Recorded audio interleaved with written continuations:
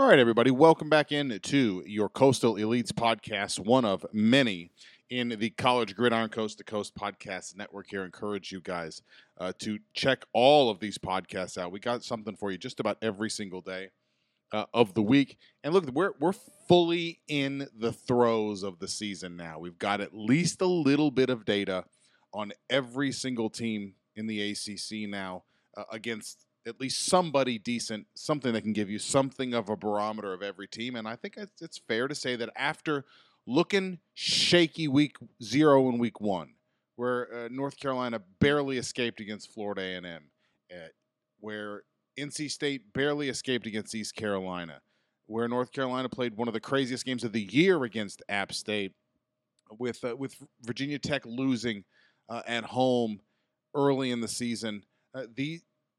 To a group of 5 teams, it looked a little weird. It looked a little shaky. It looked a little iffy at first. But I think it's fair to say there's been a nice little rebound. Louisville looked bad in the opener against Syracuse. Rebounds with a good win at home or on the road at UCF. Florida State beats LSU, and Mike Norvell certainly looks to be on a lot firmer footing there. And some of the new coaching hires, doing great jobs, either head coach or assistant coach, guys. It's just been a fantastic rebound, I think, and a pretty impressive turnaround in a couple of those places as well. We'll get into what is a pretty thin slate of ACC games this week. You've got a lot of pretty lopsided games that ACC teams should win, but some interesting matchups, I think, at the top. And so I think after this week, the season really starts to take shape. We're going to have a real idea which teams that needed to show improvement are actually going to bank that improvement, display it for everybody. Which teams who desperately need to make a bowl for their coach are going to even, I think, probably have like a reasonable chance to do that. Is there even another playoff team besides Clemson? And is Clemson even one of those playoff teams? I think we're going to start to have a sense for where things are beginning this week and really beginning Friday night with Louisville hosting Florida State. Florida State 2-0. They played in week 0. They beat LSU in week 1 and look better. Mike Norvell seems to be showing progress there, in particular with the play of Jordan Travis, a guy who I think that they were almost reticent to throw the ball with prior to this season, has remained, a running threat, but now I think really threw the ball better than perhaps he has his entire career in that win against LSU where they were able to hold on and win on the last play of the game by blocking an extra point that would have sent them to overtime. Florida State's done well in the portal. They have addressed and shored up, I think, some needs in multiple places on the field in the transfer portal, at wide receiver, at defensive back, defensive line, edge rushers and that sort of thing. And it looks to be a lot better team, a lot more improved team from a year ago. Coming home or going on the road to face Louisville, who comes home after winning at UCF. Louisville's had 2 completely different weeks of the season. Looked absolutely lifeless in the opener in that loss at Syracuse. I mean, just looked like they had nothing in them, nothing in the tank, nothing. And then I think conventional wisdom about a touchdown underdog on the road at UCF and down 14-7 early in the second quarter. UCF, that stadium was rocking. And it really looked like, you could see this thing really snowballing out of hand for Scott Satterfield. And he's really running out of opportunities, I think, to make this team look like it's going somewhere. And instead, Louisville sort of threw caution to the wind after that. Blitzed just about every single play of the rest of the game against Central Florida. Dared John Rice Plumlee to beat them throwing the ball, and it turns out he couldn't. And now they're going to come home for the first home game of the year for Louisville. It should be a raucous environment. Local reports here. For those of you who are listening, I do afternoon drive radio here in Louisville. This is the biggest home game in a long time for Louisville, and it should be a raucous environment for this one in a game with a lot of parallels between the two teams. Coaches needing to show improvement, coaches with middling results, experienced quarterbacks who are really better athletes than they are passers. Who's going to win a battle of of quarterbacks who need to make throws to win the game. I think both teams will prefer to run the ball, will try to run the ball before asking either one of those guys to air it out. Uh, and it's a game on a schedule where both of them really need this because the schedules get a whole lot harder for both teams in the second half of the season, and you've got to get ahead of the curve, I think, if you're either one of them to win this one. It's been somewhat lopsided for Louisville the last couple of years. Really, from 2016 forward, Louisville's really had the better end of this, and the really lopsided ones have come for Louisville. 2 years ago, in the COVID year, Louisville really destroyed Florida State. They looked completely lackluster, and it was one of the better performances of the year. And Louisville did similar things in the first half last year, only to have Florida State come back and play almost the identical game in their favor in the second half, and Louisville was lucky to escape with that one. So this is going to be as 50-50 a matchup. I've seen virtually everybody. Florida State favored by about a point and a half on the road. Virtually everyone that I trust gambling-wise says, I'm staying away. It just seems far too coin flippy. And both teams in particular on their offense is really reliant on what those quarterbacks can do. I think I heard Kelly Gramlich and Eric McLean on their podcast point out a stat, and I want to give them their credit for this, that on 11 third down conversions this year, I do believe Florida State has relied on Jordan Travis for 10 of those. He's been responsible for 10 of those. And Louisville relies on Malik Cunningham and its offense almost exactly the same way. Which one of those guys can sort of handle this environment, can handle a moment like this, will really sort of set the stage for the rest of the season for the winner of this game, and then really put an enormous amount of pressure on the loser to come up with 6 or 7 wins the rest of the way, especially Louisville if they drop to 1-2. And look, Louisville's really, in its program history, Louisville has always benefited from making the most of these weeknight games with a national TV audience. And really took off against Florida State 20 years ago in 2002 in the driving rain when they won that game. Really sort of introduced themselves, I think, nationally in Cardinal Stadium to everybody with that win. And they need something like that now. And if they do, getting off to a 4-1, 5-1 start is not crazy for Louisville. And all of a sudden, the vibe around here changes dramatically. So a chance tonight. Should be a great game. If I was a gambler at all, I would say this game screams under. You're looking at 56, 57, I think, in most places. Both teams prefer to run the ball. A big difference for Louisville in this one versus other years. In the Satterfield years, they have had Tutu Atwell or last year Tyler Harrell, guys who could absolutely fly. I mean, world-class track speed getting down the field against Florida State. They don't have that this year, or at least it has not emerged as of yet. And Florida State's got better receivers than I think they've probably had in years, but I don't think that they would tell you that they've got a burner either. They've got big physical guys that they trust, but the big plays through the passing game have not been there really for either team. And so if I was a gambler, I would take this one, play the under on this one, as both teams I think are going to want to try to run the ball. Texas Tech is on the road at NC State. NC State about a 10-point favorite. NC State looked downright human and was nothing short of lucky to escape in the opener against East Carolina, but rebounded quite nicely from there. They enter the game 2-0. Look, Texas Tech has had a nice year. They have played far better football than they played in years. They enter the game at 2-0 with a win over Houston, and they dominated Murray State in the opener 63-10, and have looked improved over a year ago. Donovan Smith is a weapon at quarterback. They've got weapons. Look, this should be a fun game to watch. And it's a chance for NC State, I think, to be at home against a quality opponent. A night crowd at Carter Finley, which is a great venue and a great environment for people on TV to watch a game.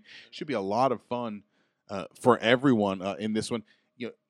My thought about Texas Tech is, while I totally agree that they are improved, you wonder about expending yourself in overtime to beat Houston, in a game that really meant a lot, I think, to both teams, and then going on the road for a night environment with NC State coming in, I think, feeling confident after how they played in week 2.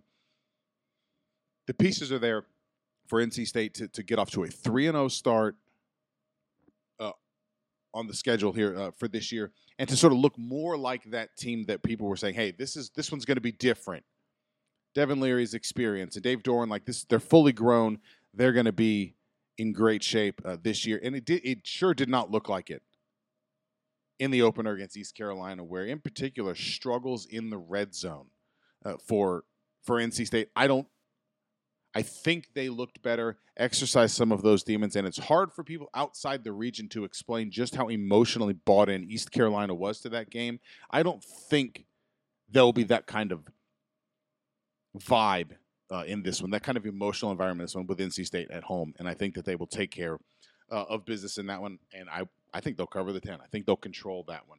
And then the most interesting game of the weekend to me, Miami on the road at Texas A&M. Texas A&M now very famously coming off of a loss at home to App State, in which App State was able to control the ball for 40 minutes of clock time in the game, completely dominated the time of possession, stayed on the field as an offense, and give App State credit. They have parlayed this into a hosting College game day this coming Saturday against Troy, and after going on the road, after hosting North Carolina and losing maybe the craziest college football game I've ever seen, 63-61, and scoring 40 points in the fourth quarter and not winning the game, they beat Texas A&M in a completely different kind of game, a low-scoring slugfest, and now A&M and Jimbo Fisher feeling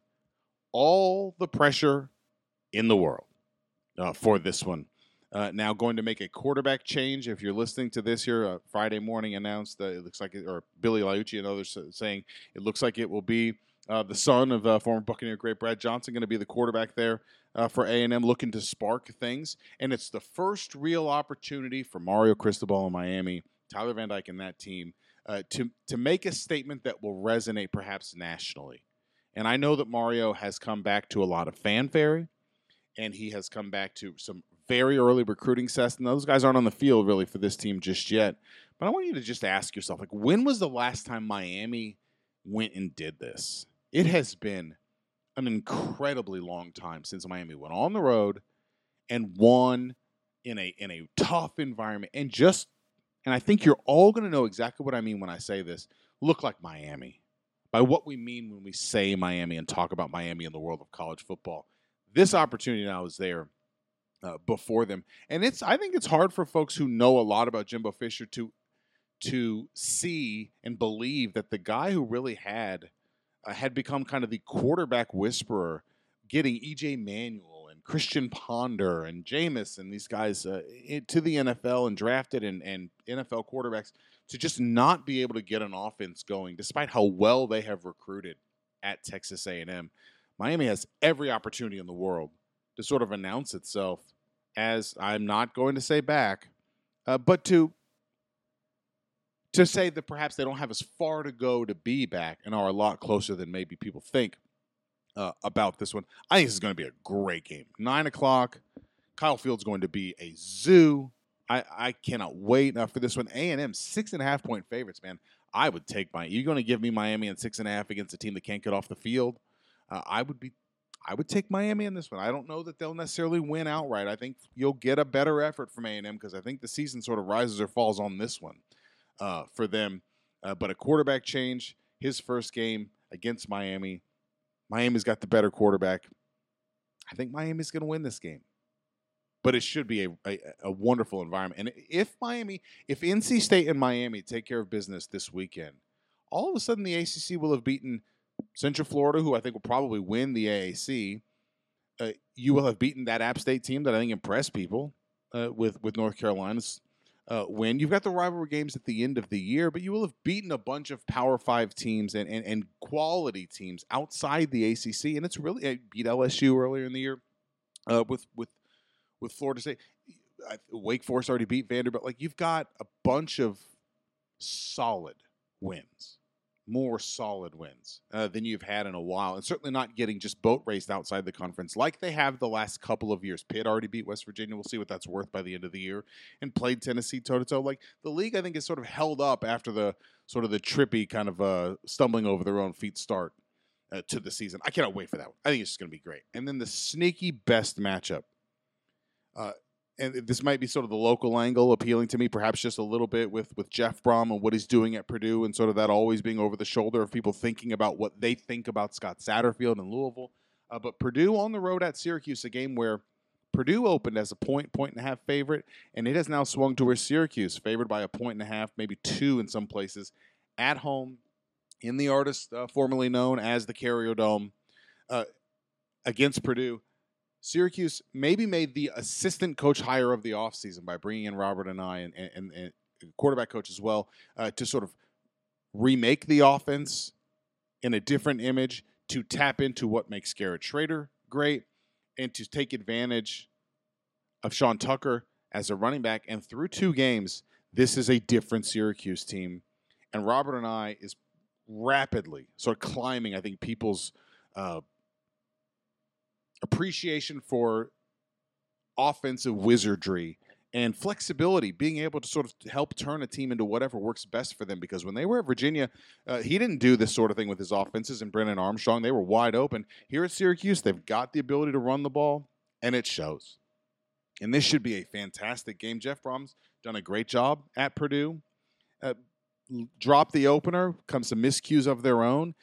They don't really try to run the ball, and it will be a great matchup with Purdue to this 3-3-5, this really unique 3-3-5 that Syracuse runs that was completely disruptive against a really good Louisville team, or a good Louisville quarterback and offense, at least in the opener. Can they do something like that? And if Dino Babers gets off to a 3-0 start and he's already beaten Louisville and Purdue, there's going to be a lot of optimism there, and a chance to have the kind of season that sort of stops the talk about Dino Babers in the hot seat and getting fired and all that sort of thing. I mean, there's some real opportunities here for Syracuse to have a far better season and maybe be the surprise of the ACC so far this season. Those are by far the 4 best games of the weekend, and I don't think you're going to be able to go wrong with any of them. I would take Syracuse in this one at home. I think what we've seen from them so far is real. It's substantial. I don't think that it's the result of who they've played or is the product of their schedule. I think you're seeing a team that sort of knows what they are, has an identity, and is making the most of every one of those matchups. Since we're talking about coaches who have made a dramatic difference, I don't expect North Carolina A&T at Duke to be one that's on your radar. I don't expect Duke to really be on your radar, and that's deserved. Duke is Duke.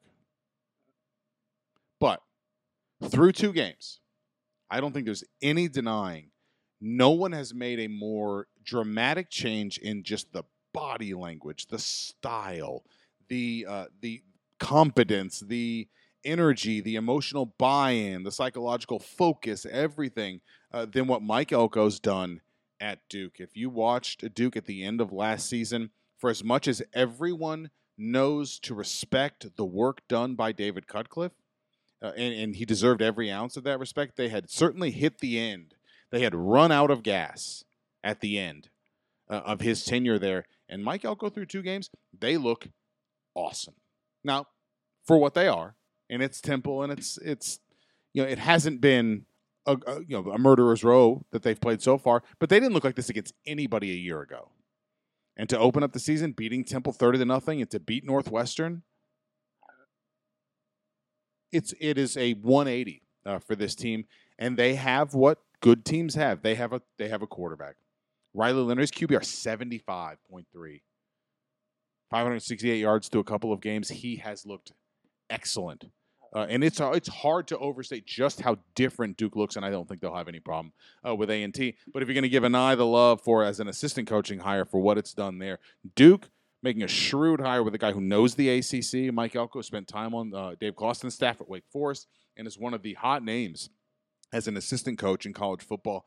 Spectacular job so far.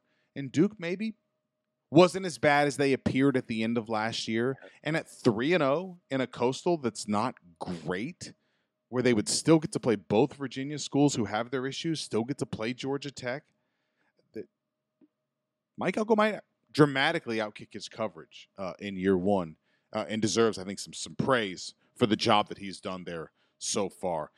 Not a lot left on the schedule. It's a slow week. Louisiana Tech is at Clemson this week. I don't expect that to be a competitive game. Clemson 33-point favorites. Louisiana Tech 1-1 on the year. I think until it changes or it's just erased from our memories by the way that he plays. We are going to talk about Clemson and DJ Uiagalelei. Like, that's it. We're going to talk about him and how long can he hold off Cade Klubnik at quarterback. I will give DJ credit in week one. Slow start. Klubnik played a little bit, and people are like, all right, I'm ready for this. And it's very easy, I think, for people to see what's happened with them so far and see the Kelly Bryant, Trevor Lawrence situation there. But DJ's playing a little bit better. I don't expect them to struggle particularly with Louisiana Tech, but it's the kind of game where the expectation is that nobody will struggle, that you then turn around. And if he does struggle, it's the opening for people for Dabo and the staff to go make a quarterback change for that life to sort of inject something into what they do offensively. And I do think it continues to be a fair criticism of Clemson and what they do offensively, that the system itself, with new guys calling plays, they were homegrown though, so the system really should have, the continuity was at a premium there.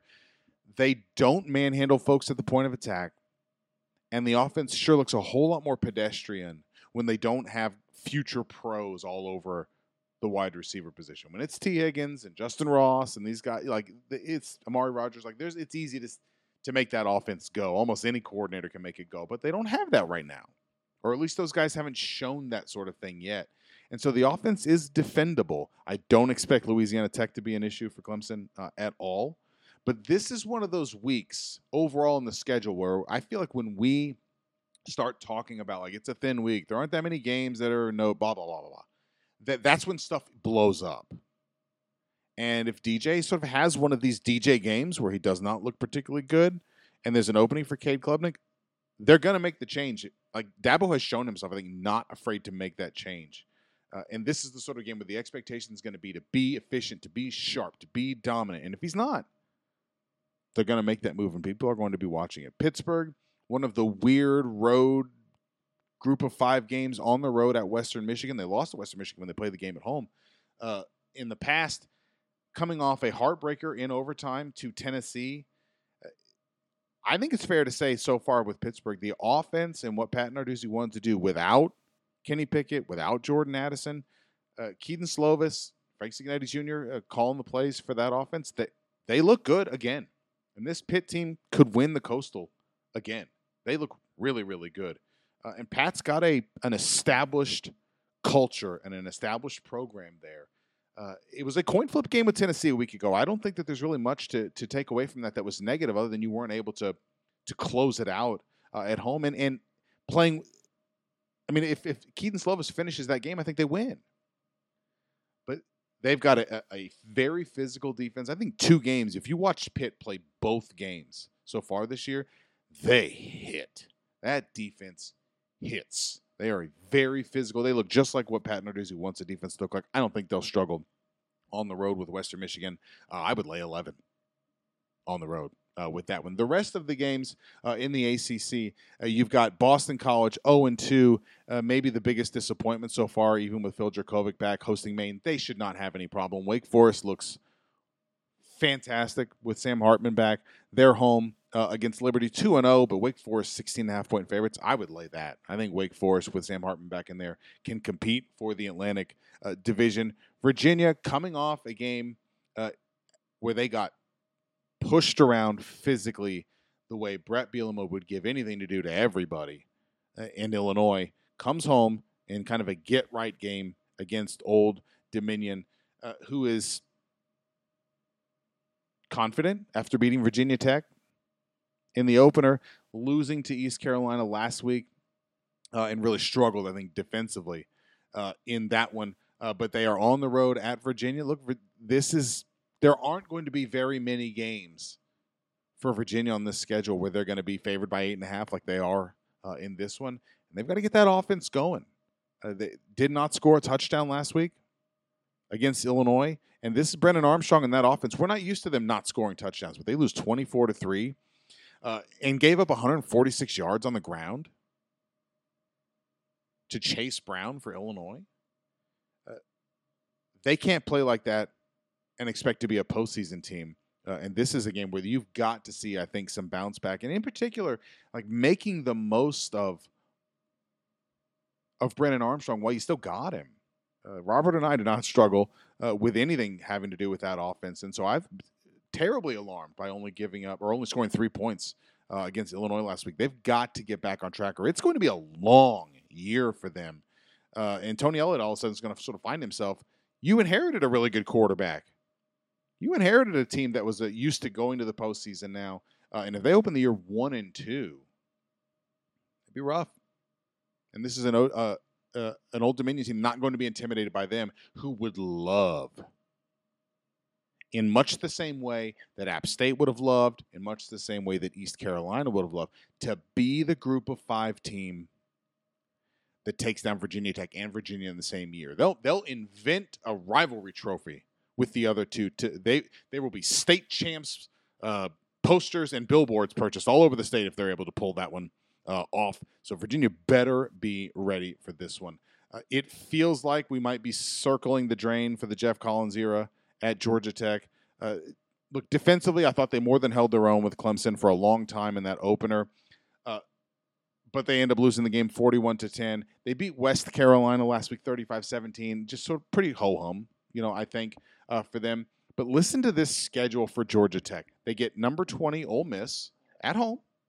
But Ole Miss, then they are at Central Florida, at Pitt, home for Duke, who looks a lot better, home for Virginia, who's Midland, but then it's Florida State, Virginia Tech, Miami, North Carolina, Georgia to end the year. It is entirely conceivable that this Georgia Tech team is staring down 2-10, 3-9, in which case I think it's hard to imagine that we're not moving on here from Jeff Collins after this year in one of the sneaky toughest jobs in college football, because the expectations being in Georgia and being in Atlanta is that you should just be able to sort of open the doors and 25 pretty solid college football players are going to slide through your doors there. But Georgia Tech's a tough place. It's a unique place.